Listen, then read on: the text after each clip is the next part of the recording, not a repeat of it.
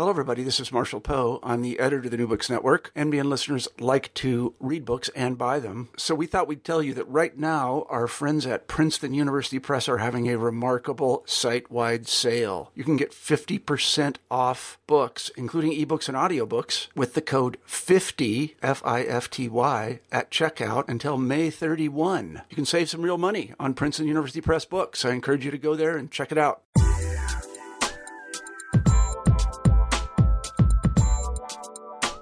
Hi, I'm Carla Nappi, and this is the New Books in Science, Technology, and Society podcast. Welcome to the channel, and thanks very much for joining me. I just finished talking with Sabine Arnault about her new book, On Hysteria, the invention of a medical category between 1670 and 1820, and this came out with the University of Chicago Press in 2015. Now, what the book does is take this really, really interesting case study of hysteria and use it to explore a number of kinds of issues that aren't necessarily only local to hysteria, but allow us to open up into some really interesting considerations of methodology, of the historiography of science and medicine, of the way that writing creates and is created by bodies, of writing genres, and a whole lot more. So right in the preface, what Sabine does is lays out at least some of the issues that the study allows us to explore. And I want to just give you a sense of some of them as a kind of introduction to lead us into the conversation. So studying hysteria, according to the book, allows us to consider issues that include, on the one hand, the role played by language in the definition of any medical category, and the book really pays very careful and very special attention to written medical genres and also written genres that aren't explicitly kind of calling attention to themselves as medical in order to consider narrative strategies and other kinds of discursive and writing strategies that are responsible for the emergence and transformations of this pathological category. It also looks at, on the other hand, I'm actually going to give you lots of different hands. So imagine as I'm talking a body with many, many hands. So on another hand, the way that hysteria becomes a category in a larger context of the increasing importance of categories as objects.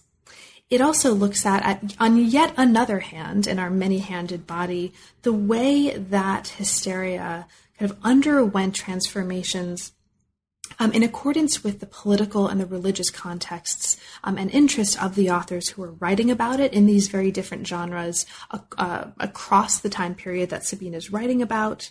It also looks, on yet another hand, at the relationship between the transformations of understanding hysteria as a pathology and transformations in the way modernity was conceptualized and encountered. And this is in particular in light of the French Revolution. And there's some really interesting material that you'll get to at the end of the book and the end of our conversation to come that looks at the ways that changes in the way that writers were thinking about modernity, the nation, and women's bodies in particular are also evoking transformations in this category of hysteria as a pathology.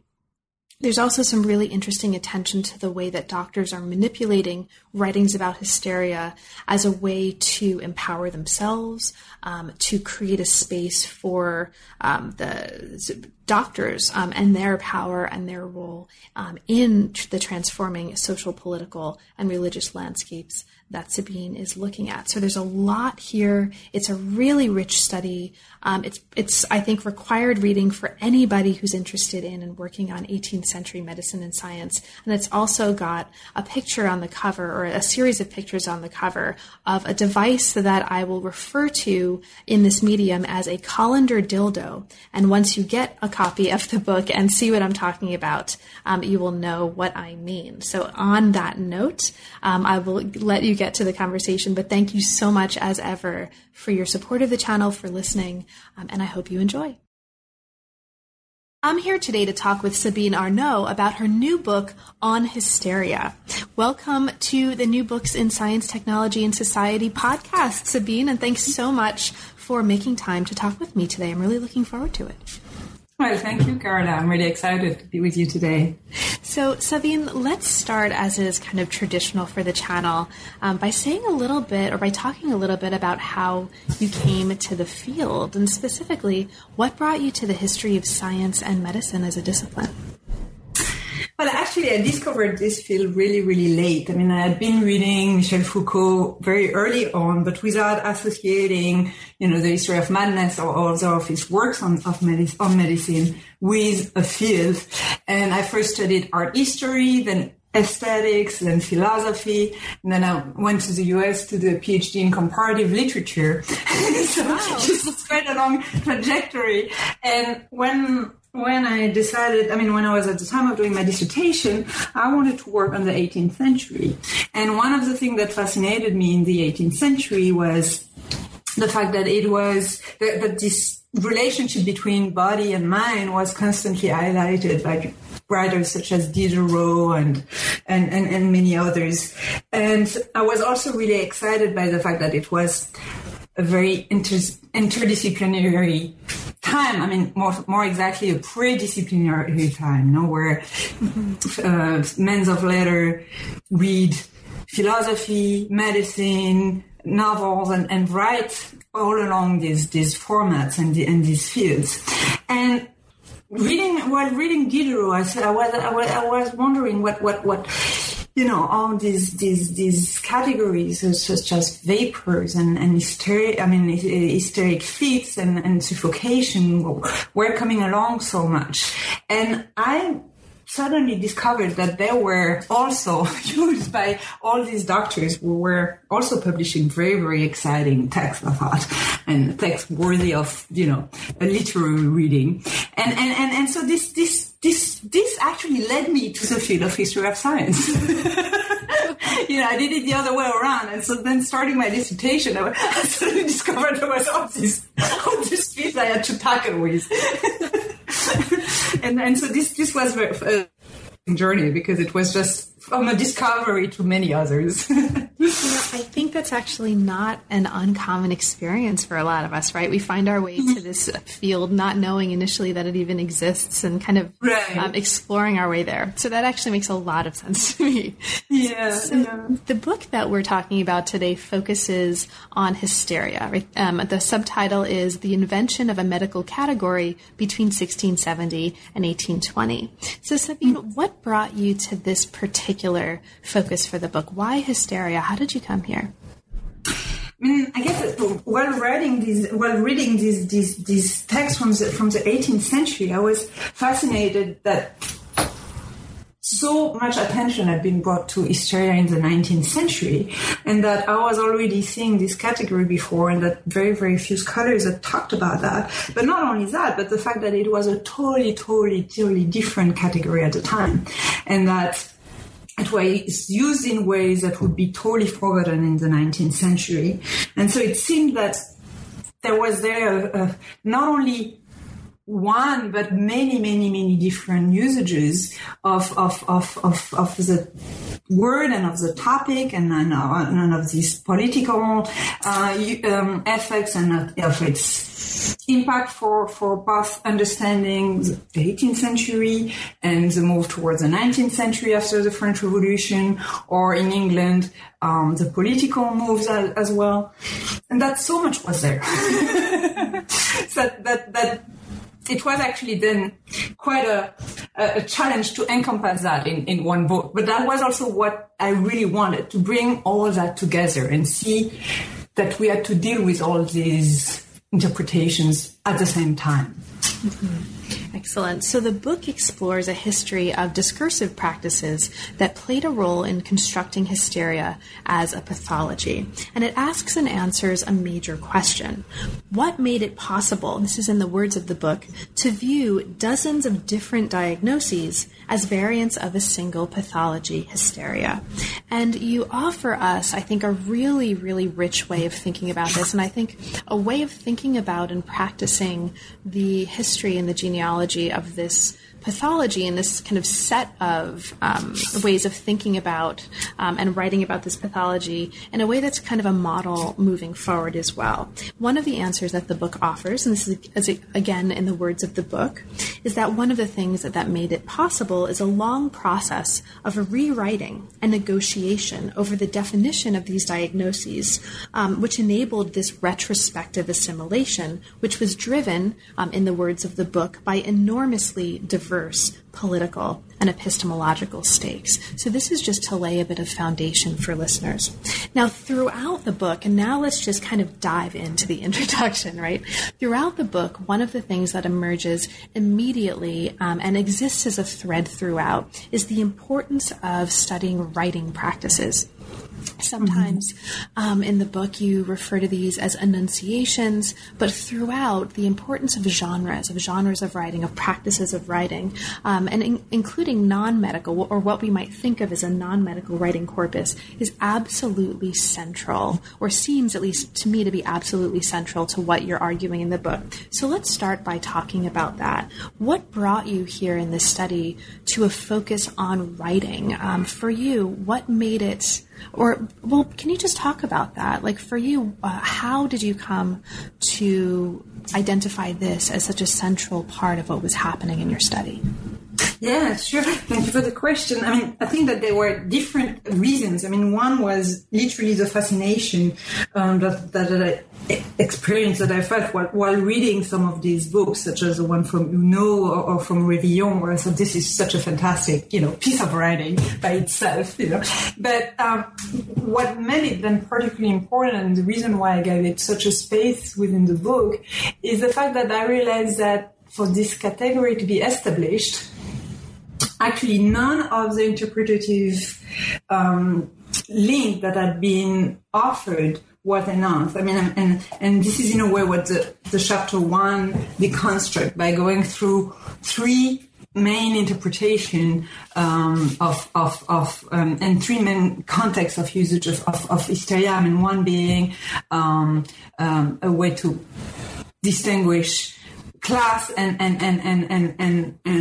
see and distinguish the aristocracy from and the pathologies of the aristocracy from others, one to distinguish between genders, and one to distinguish between religious pathologies and a reinterpretation of convulsion and mystical and fits from coming from experiences of ecstasy or so, and that none of these interpretation was enough to explain all hysteria became and such a category that could encompass so many different interpretation and context and that it was why by studying the uses of citations, the way all these texts refer to some authors, refer to some short narratives, referred to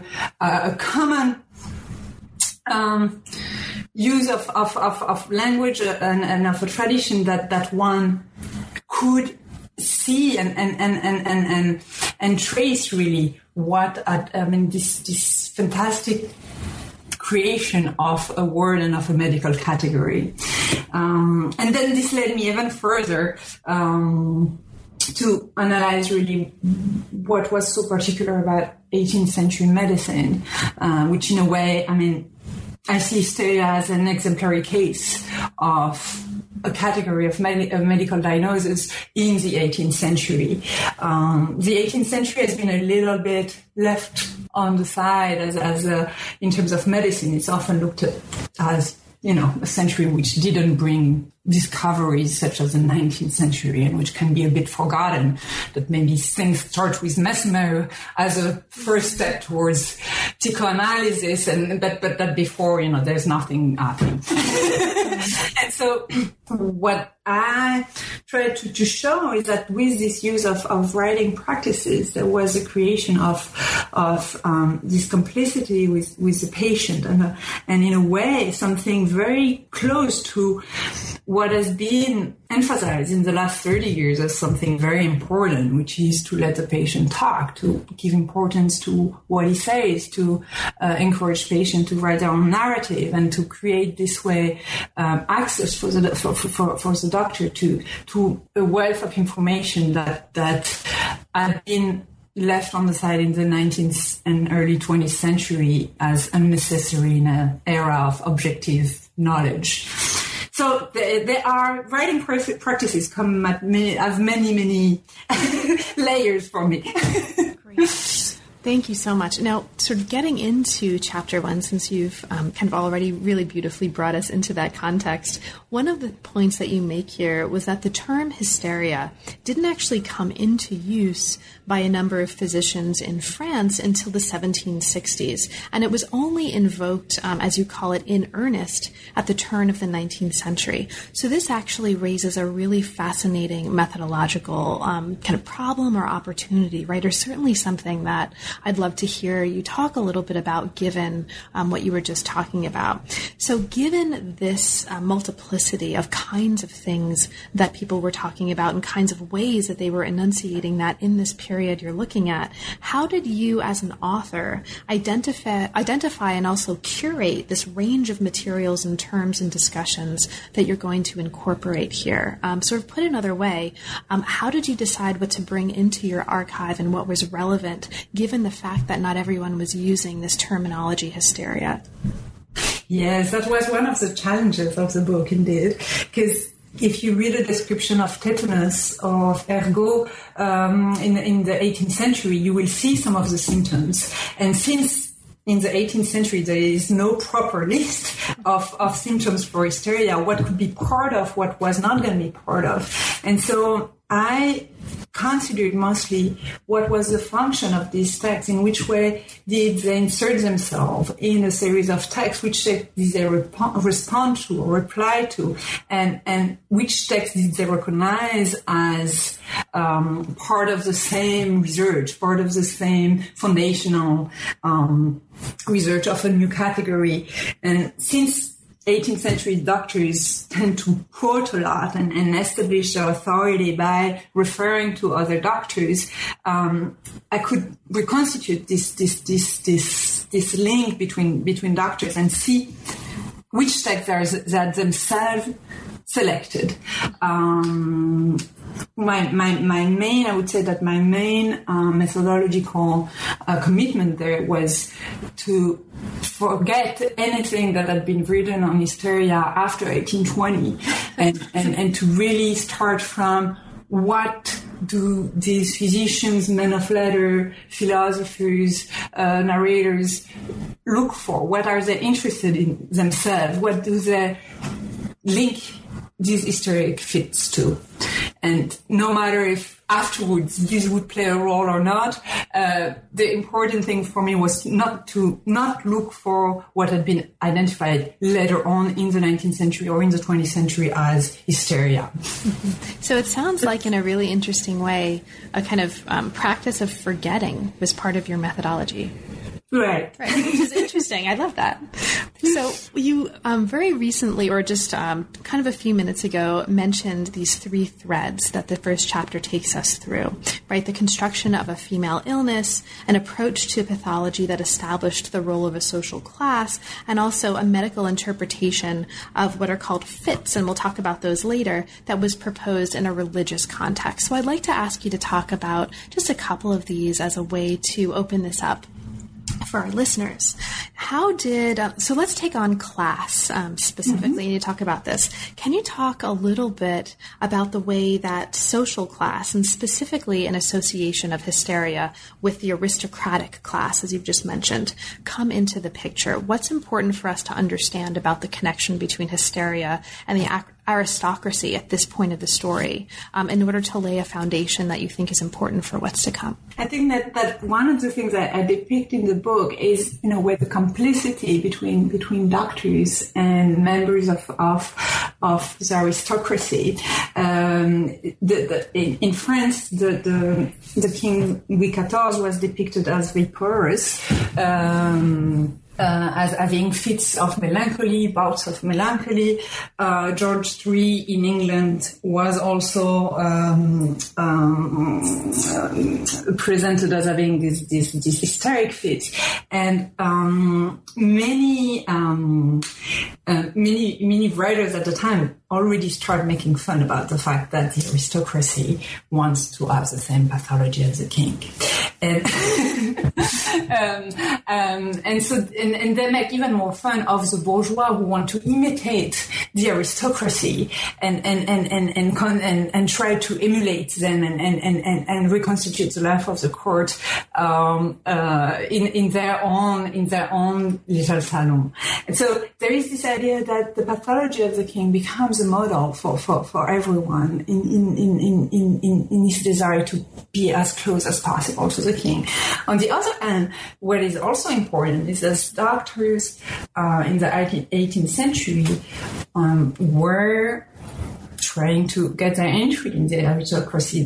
These were also a way for doctors from the provinces in France to come to Paris or to Versailles. Their diplomas were not allowing them to do so unless an aristocrat would ask them to come.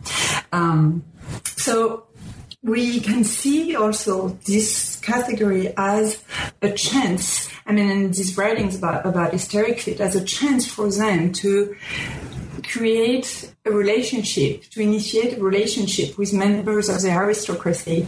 And while their writing will address the sensibility of aristocrats, to show them that they are ready to understand them and to support them in their illness. Right.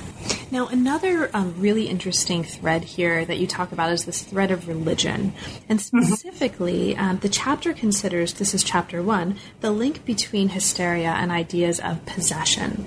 Now, one of the things that's happening here that's really interesting from the perspective of historiography or methodology is that you're making a point here or asking us to think about the connection between hysteria and religion or the relationship to religious contexts in a way that's quite different from what some readers and some writers have come to this topic assuming. So can you talk a little bit about the significance of the religious context here and its connection with hysteria? How, if you are thinking about it in this way, how is your approach to situating hysteria within a religious context importantly different from what some other scholars are doing?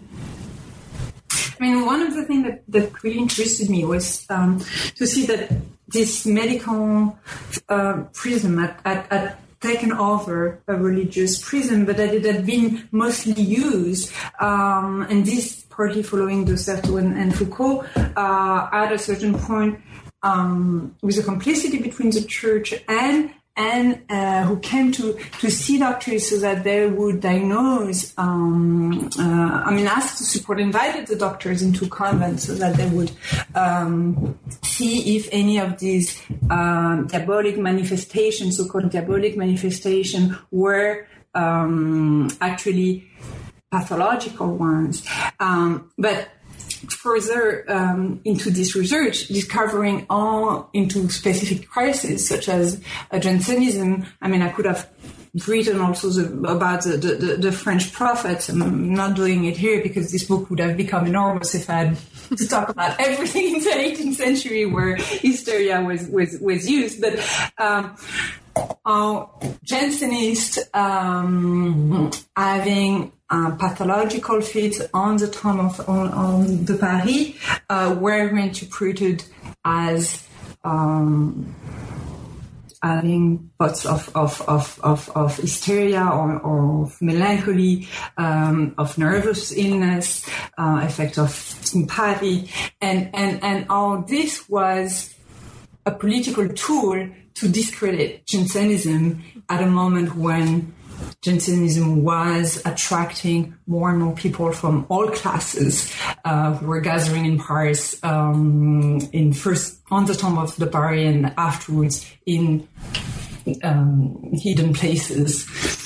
So, and this went so far as having religious Jansenist people write about these moments and these bouts, saying, no, these are not hysteric fits, and this is why. So that they, in their report about those experiences of ecstasy, of those experiences of convulsions, were integrating those interpretations from doctors to contradict them. Great. Thank you so much. Now, if we move from here, as we move from here to the next chapter, we move into a really interesting exploration of the role of images and of metaphor to what's going on here. So you make a point here in chapter 2 that definitions of hysteria were inadequate, like definitions themselves, for the purpose of the physicians that you're talking about here. And so physicians, in order to talk about this and communicate about this, were relying instead on images and on metaphors. And you talk about the importance of images of rural animals, images of dogs and of wolves, and you take us through a catalog of metaphors and images that became associated with these diagnoses. So the image of Proteus, the image of a chameleon, and the image of a hydra receive especially close study here, and they're really fascinating. These three metaphors, as you show, the Proteus, chameleon, and hydra, bound together texts from 1575 to 1820 around a similar diagnosis. So there's this really interesting use and treatment of metaphor as a kind of binding device. So what I want to do is just kind of hit the ball back to you and ask you to talk a little bit about this. So just to kind of open up, can you say a little bit about what was inadequate for physicians in these definitions, and why were metaphors so useful and so important? What kind of work did these metaphors do for these physicians in their practice as kind of writers and diagnosers? Yes, thank you. I think that what's very striking indeed about in many of these writing from doctors is that they start their treatises by saying we cannot define hysteria, and so hysteria is from the outset presented as the pathology that cannot be defined. And this precisely in an era, the 18th century, that really wants to define. I mean, we're at the time of the encyclopedia, of the creation and the publication of many dictionaries, of also the first dictionaries of medicine. So we're at a time where, creating categories and diagnoses and new diagnoses and defining them is really one of the important activity. And here they start by saying, no, this is not possible. And sometimes you can sense a bit of frustration also, because this forces them to move out of what they see themselves to be expected to do, right? And what gathers many of these texts, and what also allows and has allowed me to trace a link between these texts, is this need and this desire to provide an image or that will give a sense of the illness, and that will convey also the emotional impact of watching an hysteric patient or an hysteric person, and give the reader what a effect of surprise, of fear, of astounding emotion can provoke a body which can appear, just seem dead, because is without any strength and lying down and seem not to breathe, or on the contrary, having unexpected force and an incredible violence when this is a frail body of a young woman, and that nothing seemed to prepare her to react. So I think that these images have really contributed in giving and in creating the characteristic of this pathology, and in marking the imagination of the readers, possibly of the patients themselves, and of the physician, as they taught each other, as they taught their students about this category. Great. So in this chapter, not only is metaphor a really important discursive device here, but also one of the things that's really striking here is the importance of repetition to the making of a discourse. So you talk specifically here about the significance of repetition in terms of repeated quotations, and you take us specifically into the use of a reference to Plato's Timaeus that, as you're showing here, creates continuity among very different kinds of texts. But in general, since the book so beautifully brings out the importance of these discursive devices throughout the chapters, not just here, but also elsewhere, it's striking how much repetition becomes such an important kind of tool of art for the making of this discourse. So can you talk a little bit about that, sort of the importance of repetition? It may be repeated quotation in this context, but for you even more generally, the significance of that as a craft here. Yes, I think indeed that it is a very important element in the creation of the category, and this, in a way, the creation itself, the first appearance of a diagnosis, whichever it is, and in this particular case of the word hysteria, is not what makes it important. What makes it important is that it's going to be used and reused in many contexts. So there is, I would say, indeed, as you suggest in your question, there is the repetition of certain references and certain quotes that doctors will use and cite from each other and reuse and displace while displacing sometimes their meaning. But there is also, very importantly for the book, this idea that it is through its repetition that this category became established, and because we can see it through medical writing, philosophical writing, political pamphlets, correspondences, any kind of text that in this repetition, the importance of the category becomes established, but the meaning constantly changed. So we are in this double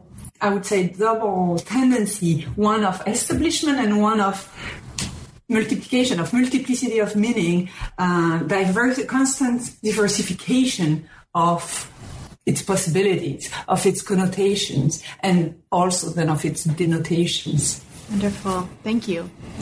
So as we move from this to the next chapter, we move into a chapter that takes us back into the engagement between hysteria and an aristocratic audience, specifically by looking at a range of literary genres that physicians were using and also adapting in order to present this pathology to this particular kind of audience. And you take us through several of these genres, and they include dialogue, autobiography, letters of different sorts. So you both look at fictional correspondence, sort of writers who are imitating fiction writers of the era, and also consultations that are happening between patients and physicians through letters, and also anecdotes.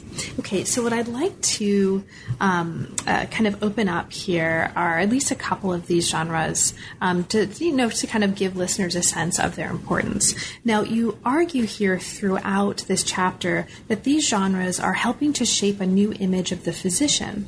And this is a new image as the physician as somebody who is close to his patients. And as you say here in the words of the book, these genres helped shape this image of the physician, not only the physician, but also a pathology that was an effect of sensibility, an effect of an aristocratic way of life. Okay, so that's the groundwork. So let's get into some of the details. Now, for me, one of the more fascinating genres that you're looking at here is the genre of a dialogue. Dialogues were common in the 16th and 17th centuries for treatises on rhetoric and for treatises on kind of fashionable topics at court. And one of the things that's really interesting here about the dialogue, I think, and this is totally idiosyncratic, right? But I'm really interested in the way that you're showing the relationship of the dialogue to kind of ways of conveying dynamics, the dynamics of relationships, the rhythm of knowledge, as you kind of put it at one point. So I'd just love love to hear you talking a little bit about this. How did medical writers use the genre of the dialogue? And for you, what's most interesting about that? And perhaps more broadly, for you, what's most interesting about the ways that they're using these genres kind of more generally in this context? Right. Thank you. Yeah, I think that one of the things that was for me very exciting while reading this text was the way they give a space for the patient and in which they create a patient and give tools to their potential patient to talk about their own body. By giving a space, by giving this voice to someone who don't have the knowledge of the doctor, but yet is making suggestion to the doctor, is bringing out descriptions that are helpful to the doctor to talk about the body, who challenges the doctor with his own impression, with her, with both sex, both gender, with her own experience of the illness. There is a space which is created. There is a space which is created not only for the doctor and his colleagues, not only the doctor and scientist, but for all those who are interested by the illness, all those that are fascinated by the pathology, all those that experience or have the idea that at any moment in their life they have seen or experienced the pathology, and that any can contribute.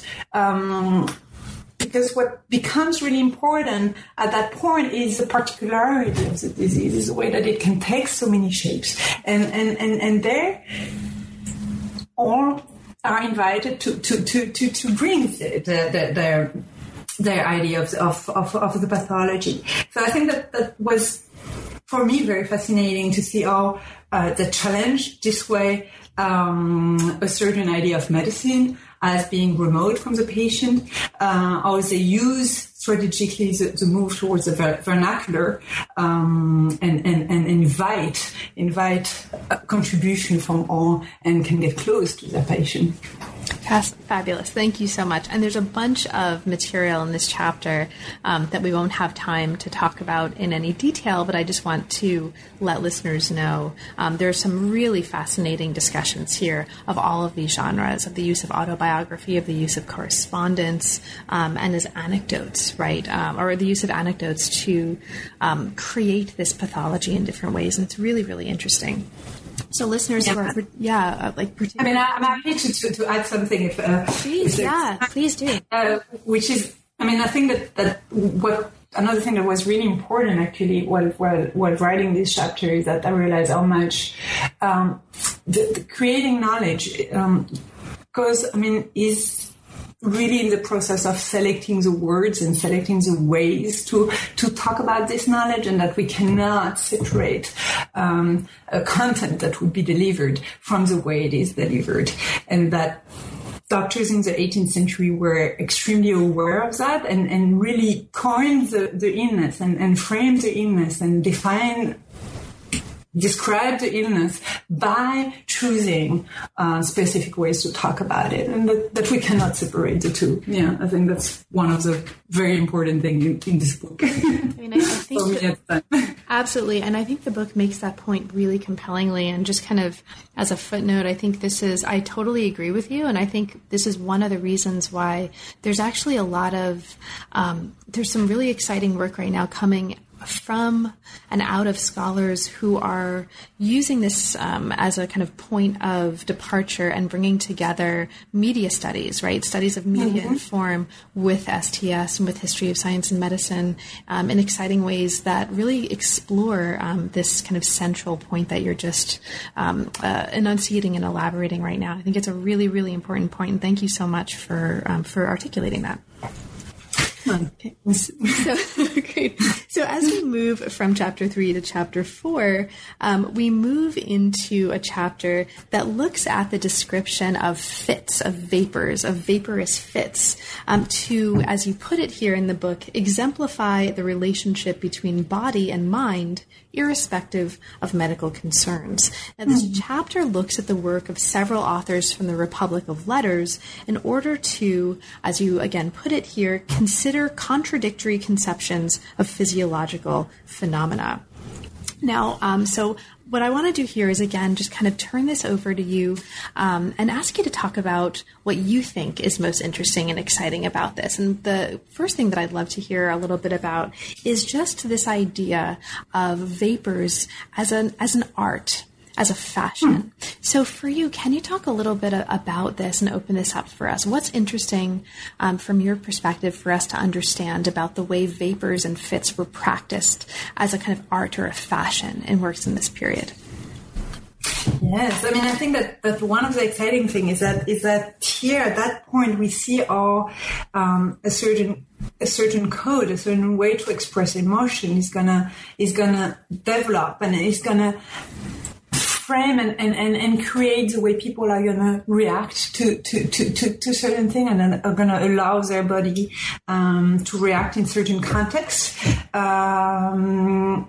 knowing that they are watched and at the same time with a very, very, very strong sense of what are the limits. It's not that boundaries disappear. It's not that in the 18th century you can do without the bienséance, but there are moments where you can play with them, and hysteric fits become a way to very silently, very cautiously play with those boundaries and reverse them up to a certain point, where a woman is going to show parts, is going to have a feet and be so present that we might, undo a little bit of dress, and we might see a little bit of her body, but this will be forgiven, this will be accepted because this is an hysteric fit.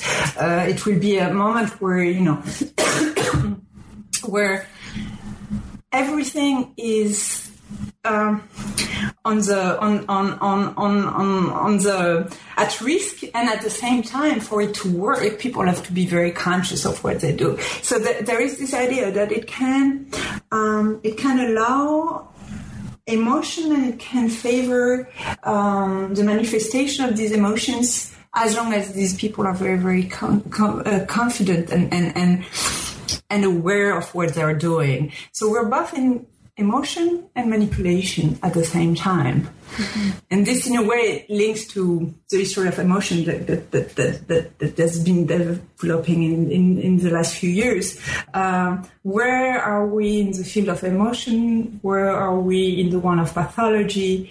When is it that a sensitive person is becoming a patient? Is it the moment when the doctor says she has become a patient? We're always in between. Mm-hmm. Fabulous. Now, one of the things that's going to happen as we move further into the book is there's going to be a more increasingly explicit focus on narrative, the shape of narrative, the force of narrative, and the significance of narrative in creating this discourse. And this actually starts to happen here in this chapter 4, before we get to chapter 5, which is all about narrative. And one of the ways that this happens is that you're looking specifically here, at least in some point of the chapter, at the essay as a narrative form, insofar as authors are using it to explore this idea of a practice of fits, or vapors as an art or a fashion. And you look at a number of different authors. Diderot is one of them. So I wonder if you could talk a little bit about that, sort of how are there's actually a couple of different things that come up, at least, that are interesting about this. One is the use of the essay as a form for exploring this, and also your own practice, again, as an author, in bringing together, in this chapter and beyond, very, very different kinds of writings into a coherent body and making them speak to each other. So can you talk a little bit about what you might find interesting about that set of issues, essays specifically, and bringing together a very diverse body and making it into a coherent body for looking at this phenomenon? Yes, there is this. One of the things that was really important for me was to really pin down the singularity of the 18th century and through all this variety of writing, of this desire, I thought, to convey thought through narrative, through story, to have the reader think. And so to not give him what we would expect, or what we would now describe as a coherent, linear text, where you know where you start and you know where you're going, and but to play and to create this play with a reader where he's going to be surprised, in which he's going to be first thinking, well, maybe we're going, this is the hypothesis, this is what this would demonstrate, and then go the other way around, because in the meantime, the text is created to have him take the opposite opinion. So I think that one of the fascinating things of the writing of many of the writings of the 18th century is their way to create stories, to never have a strict moral line, but to have the reader deduct moral ideas from what he will read, and this through what we have since classified as philosophical works or moral work or scientific works. We're always in between. So one of the really interesting things that happens as we continue that into the next chapter, and you really bring us into the importance and the increasing importance of narrative form from the 1750s onward in what you call here inscribing physiological disorders into a coherent progression, is that you take us into the importance and the role of narrative form in fiction. Right? And this chapter looks at a series of novels. It focuses on 3 novels in particular, in which, as you put it here, the body's manifestations appear as a code, as a truth, or as a manipulation, and this depends on the particular narrative demands of the author. So the three novels that you bring us into include a novel by Lennox, The Female Quixote, a novel by Godwin, Things as They Are, or The Adventures of Caleb Williams, and a novel by Diderot on a nun. So I would just love for you to say a little bit about to kind of describe for us if there's one of these that you are particularly interested in, right? The Lennox, the Godwin, or the Diderot. Do you have a favorite here? And would you mind just kind of picking an example and using it to exemplify the importance of this genre of fiction and of novels in particular to opening up this history and this moment in the discourse of hysteria for us? Thank you. Yes, I will. I guess I'll take the nun from Diderot because of the diversity of the perceptions of hysteria that it offers. And yes, we see in this, and what's one of the things that's interesting actually, and that is particularly fascinating, is that the word hysteria never appears in this book, and this I can't help always telling people at the time where we are, where we have databases where everyone work with keywords, and yet we have the perfect descriptions of the hysteric fits as offered by Diderot's contemporaries. So, and his book could be seen as making a study of the different possibilities, the different types of crises that are gathered within the definition of hysteria. We see nuns at different moments of their lives and different emotional crises, and these bodies are presented as torn with convulsion and hitting the wall, or as fainting and forgetting even what they've experienced, as in ecstasy, as in moment of desire and nymphomaniac moments. So all these constellations of emotions are never interpreted as an illness. They're always presented to the reader for the reader to understand what are the emotions experienced by these characters. And the reader, by reading all these bodily manifestations, interprets that what kind of crisis these actors, these characters are going through, right? So, doing so, I mean, we can see the literary uses of these and the literary interpretation of the same manifestations that are in a medical context seen as pathology. Suddenly, the question is no longer if a person is sick or not, but simply what is she experiencing, and the body just there to reveal what the person thinks and feels. Mm-hmm. So there, I mean, this. I mean, I think that this chapter is meant to indicate in a different ways than chapter 4 is how much those are prisms of interpretation, and depending on which one, depending on the uses you can do of this interpretation and you want to do of this interpretation, the words you will use are different, and the interpretation will be. Mm-hmm.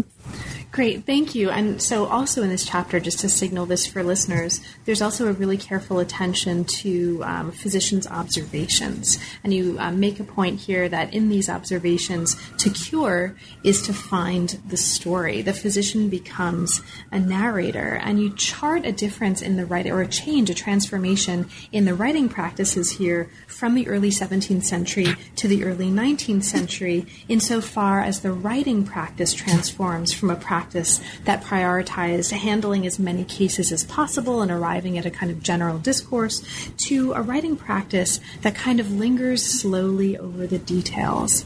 Now, this becomes really interesting in terms of how you're engaging the work and the ideas of Foucault. Foucault comes up all over the book, right? This is one of the consistent interlocutors of the study, at least from the perspective of, me as one reader. But here, one of the things that you're showing here in this chapter, and I'd really love to hear a little bit more about this, is that kind of not perhaps contra Foucault, but also maybe better put, a little bit different from what Foucault is showing. What develops in much medical writing over the late 18th century, and this becomes clear in this part of the book, is not so much a gaze, right, as listeners will have found in the work of Foucault in this period, but instead a form of narrative intelligence. So can you talk a little bit about that? What's significant about that shift between understanding this transformation as the emergence of a form of narrative intelligence rather than a kind of gaze? Yes, thank you. I mean, I think that Foucault was indeed very, very important in first getting to this field of research, but also in the attention I gave to language but to the point of willing to offer some other keys. I think that indeed defining and categorizing is one, but that there are many others that are developed in the 18th century, and narrative is one of them. Narrative is particularly important in the case of hysteria. I would say, first, in relation to what we mentioned earlier, the difficulty to offer a definition and the need to find a coherence for the illness. But beyond even the question of hysteria, in a change in the interpretation of the pathology and of pathology in general, in appropriating the illness to his patient, and so no longer looking at it from the outside, but really in creating a link between the biography, the morals, the emotions, the history of the patient, the place where he lived and the interaction he had or she had, and linking all these elements to what he felt, to what was then seen as a pathology. There we can see also the circulation, of course, of way of understanding between men of letters and doctors who adopt a way of talking about the modern subject in the late 18th century with the Bildungsroman, with where the more and more attention is brought to the emotion, to the education, to the experience of the subject. I forgot what I wanted to. That's great. Actually, that's great. So what we could actually move to now, maybe, and if you think of anything else that you wanted to mention, we can totally just bring that up, whenever you want. But it might come back later. Sure.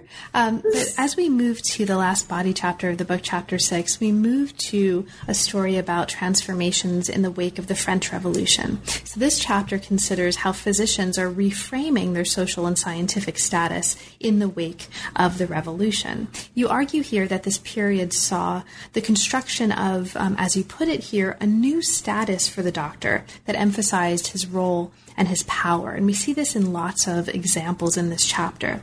One of the particularly fascinating examples is the example of mesmerism. Now, your understanding of the practice of mesmer actually importantly diverges from how other studies understand his practice. And because that's so important, and because he's such a central figure in this period, and at least the historiography of science, I wonder if you couldn't talk a little bit about that. For you, what's most important about kind of understanding mesmer and mesmerism here, and what's importantly different in the way that you're understanding this, given how lots of other studies do? Yes, thank you. And this actually links to the previous question and what I wanted to say about it. I mean, I actually would favor narrative, the role of narrative, as the important step of the late 18th century in the building of a corpora on hysteria and of an interpretation of hysteria over the role of Mesmer. I mean, Mesmer has been highlighted, and as well as Puységur, because of their practices and especially because of somnambulism as a Charcot and Freudian therapy. And I think that what really is important for us, and in the construction of hysteria as a pathology that would be at the center of so many writing in the 19th century, is the space it gives for the patient, for his biography, and that this will indeed reappear a lot with psychoanalysis when medicine has become a space functioning in a what has been called objective manner, where specific questions have to be raised and where questions do not so much depend upon patient any longer, and where there is the development of a uniform practice, then this create a space for and the need for something different, and this will be then taken on by psychoanalysis. And I think that we can see in the late 18th century, with the importance given to narrative, with the importance to linking emotions and crisis, a moment when that first really developed. Great. And for this, I think that this takes over the importance of Mesmer in the creation of the pathology. Wonderful. Now, as we move toward the conclusion of our conversation, we're actually going to move toward taking on a theme or a problem, a topic that actually is pretty common, right, in terms of how people think about hysteria, but that we haven't actually talked about explicitly. So I want to bring us there before we wrap up. And this is the connection between hysteria and women, right? Hysteria and gender. Now, starting in the 1770s, as you show here in this chapter 6, physicians are describing hysteria as a dangerous symptom of modernity. There's a new focus here on the health of the nation's body, right? And you talk about this in really beautiful detail in this chapter. And it shifted the stakes of hysteric illness. This is in the words of the book. It was no longer, as a result, a diagnosis of the upper classes, but instead, as you show here, a diagnosis that facilitated a medical discourse on women. So as our maybe kind of the final question to lead us into the conclusion, Sabine, can you talk about this? What's happening in this period that shifts the discourse specifically to this focus on women, and what's important for us to understand about that, in your opinion? Yes, I think that there is a huge shift that happens after the French Revolution, and that this entails so many important things about the way we think about medicine, about the way the role of doctors is placed. As you've emphasized earlier, I mean, there is a development in the 18th century of medicine which is turned towards the aristocracy, with indeed all these writings that are also meant to be read by this elite or by the court as a whole. This is, in a way, the ideal patient at the time. After the French Revolution, of course, there is no longer a point in writing for the aristocracy, but there is a new big topic, which is the building of the French nation. And this chapter is indeed dedicated really to France, while the other one also on England, over England a little bit. This one is really strictly on the French case. Why that? Because there is a development in France in those early years which cannot be seen in England at the same time, of those treatises on women and on hysteria as illness for women. This will come only later in England. And why women? Because in the building of the French nation, what becomes important are the new French citizens. And to ensure that those French citizens are healthy and ready to go and fight to bring freedom all over the world, right? we need to make sure that pregnant women take care of their body and that they give birth to healthy citizens. And so there is a complete reframing of the pathology, of the patient that are supposed to be afflicted by the pathology, of the politics entailed with the pathology, since now it's going to be thought a lot more in terms of public health or in public morality or in education of women. And there is a shift also of the place of the doctor, which is now on the side of the nation, helping the state to think what is good for the years to come. So, Sabine, thank you so much. If you can believe it, we've almost been talking for an hour.